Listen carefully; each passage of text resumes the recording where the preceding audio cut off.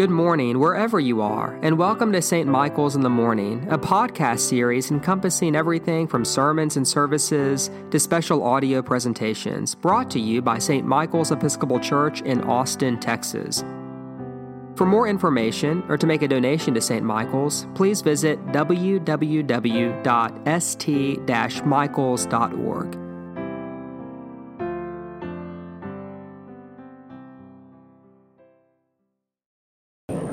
And the eyes of the blind shall be opened, and the ears of the deaf unstopped. Then the lame shall leap like a deer, and the tongue of the speechless sing for joy. In the name of one God, Father, Son, and Holy Spirit. Amen.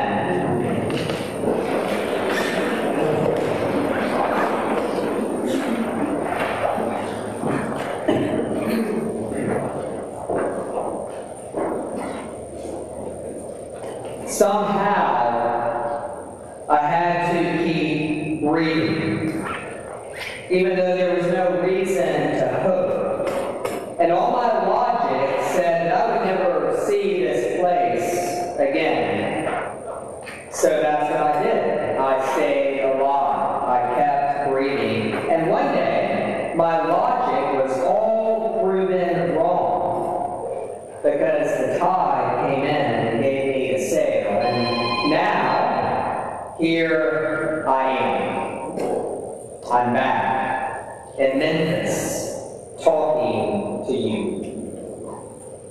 These are the words of Chuck Noland, who was played by Tom Hanks in the 2000 American film Castaway. After 4 years being stranded on an island, Chuck builds a raft and ventures out into the ocean, hoping to find his way home. Now, if you've seen this movie, you know that there is something deep and archetypal about this film, something true that is being revealed about every human life. Namely that, in a sense, we're all castaways, exiled from someone or something, moving through life, just trying to find our way home. And thus it shouldn't surprise us that this search for home is at the heart of the biblical story. 3 chapters in, we have Adam and Eve forced to leave their home. They're cast out of the garden, cast away from each other.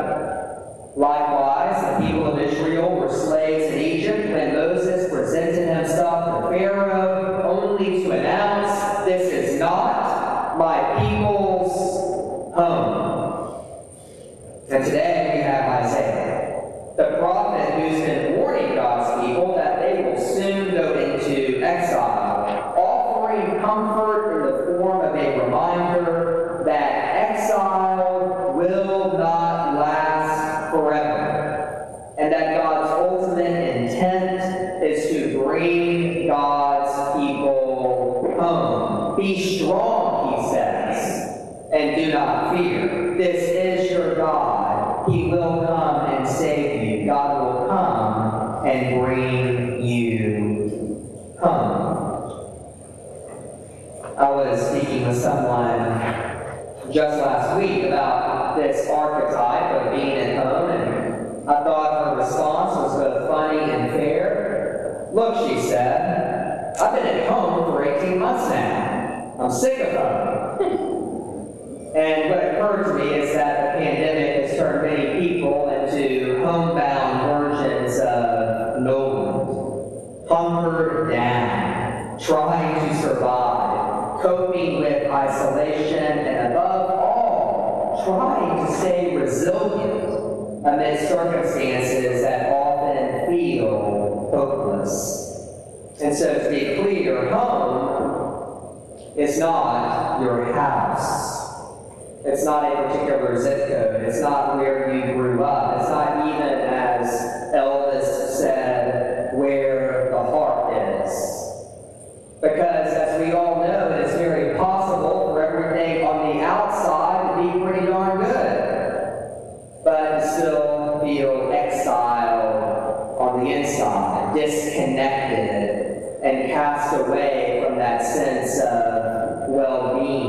that we seek.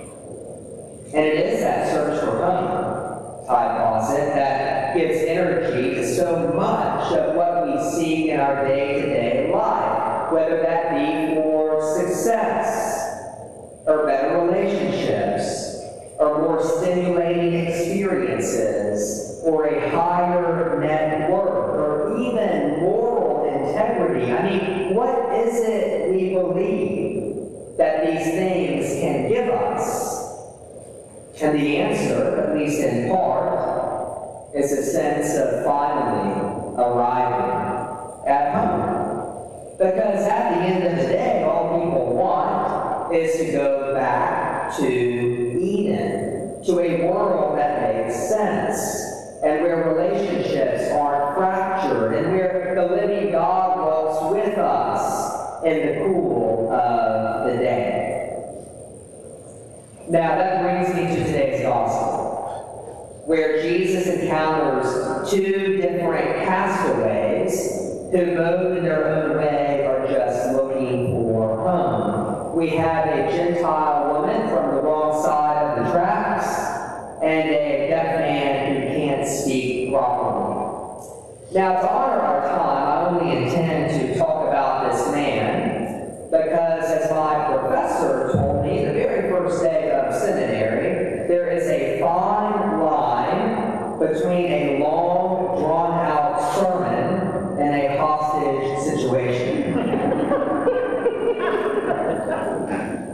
And so please understand that these stories that Mark tells today are one, and that Mark places them together side by side to make the exact same point about a God who, through Jesus Christ, is at work bringing all of God's children home. And so about this man, on the surface, we're told his plight, and two things specifically. He's deaf and he's mute, and thus physically impaired. But what we cannot miss, if we're to understand the power of this passage, is that neither condition constitutes this man's real problem. Because in the social imaginary of Jesus' world, physical impairment was viewed as a consequence for sin. Meaning that to be blind, or deaf, or to have withered limbs, it meant that A, you had no status, and B, that you would have been cast away from the very institutions and people and rituals meant to bring meaning to your life. And so is it important that Jesus heals this man's body? Absolutely. But the deeper grace being revealed is that Jesus wants to heal this man's soul, to reconnect him to society, to reconnect him to a sense of self-worth and dignity, and to reconnect him to a meaningful experience of life so that he feels God's love and knows God's intent to one day bring him home fully. And so here's the question I'm going to ask you to consider. Where does your heart feel exiled today? And please don't overthink that question. It does not have to be dramatic or big. Though I know for many of you that what you've got going on is both dramatic and big. But it doesn't have to be. You see, exile can be the simple feeling of not being understood or fully seen or appreciated. It can be fear and anxiety about the future. It can be a bout with depression. But the reason I say that it doesn't have to be big is to remind us that all of our story and all of our pain, every last detail, that it matters to God because we matter to God. And it matters that we know that we matter. Because knowing that we matter to God is is what trusting in grace is all about. In fact, there is a wonderful phrase in the Bible about the prodigal son who, as the story goes, leaves his father's home to live a wasteful and irresponsible life. The line says, "And then he came to himself." That's Luke 15, verse 17. It says, "Then he came to himself." And every time I read this passage, I'm so moved by this verse, because it reminds me that faith isn't complicated at all. It's actually deceivingly simple, because all faith is a coming home in the deepest, most intimate sort of way. Faith is not about a new discovery. It's not about some special sort of knowledge or theological expertise. Faith is not about having an emotional experience.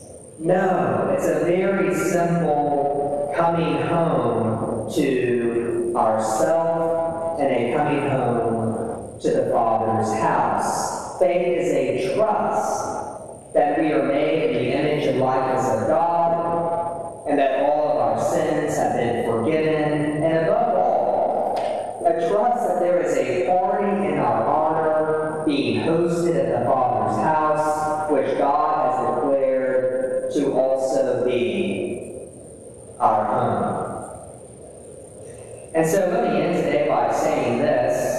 After Jesus heals the man in today's gospel, he says, "Ephphatha," which means be open. And that's really the word that I want to leave you with today. Be open.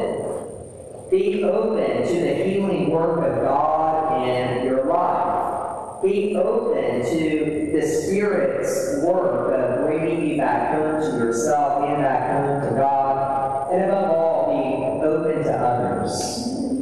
Have compassion for them.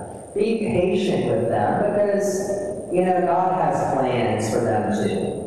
And that party happening in the Father's house is not going to be as rich if they're not there. And then finally, be open to hope. Because there are many who would say that this is all there is, and that there is no reason to hope, and that we all just have to do our best on whatever little island we inhabit. But the promise of the gospel is that one day that logic will all be proven wrong, and that a tide of mercy and grace and love will come in and give us a sail, and that we who have lived for so long, cast away from God's garden, will once again say, "Here I am. I'm back in the garden talking to you." And so, stay alive. Keep breathing. Be open. For the eyes of the blind shall be opened, and the ears of the deaf unstopped. Then the lame shall leap like a deer, and the tongue of the speechless sing for joy. Amen.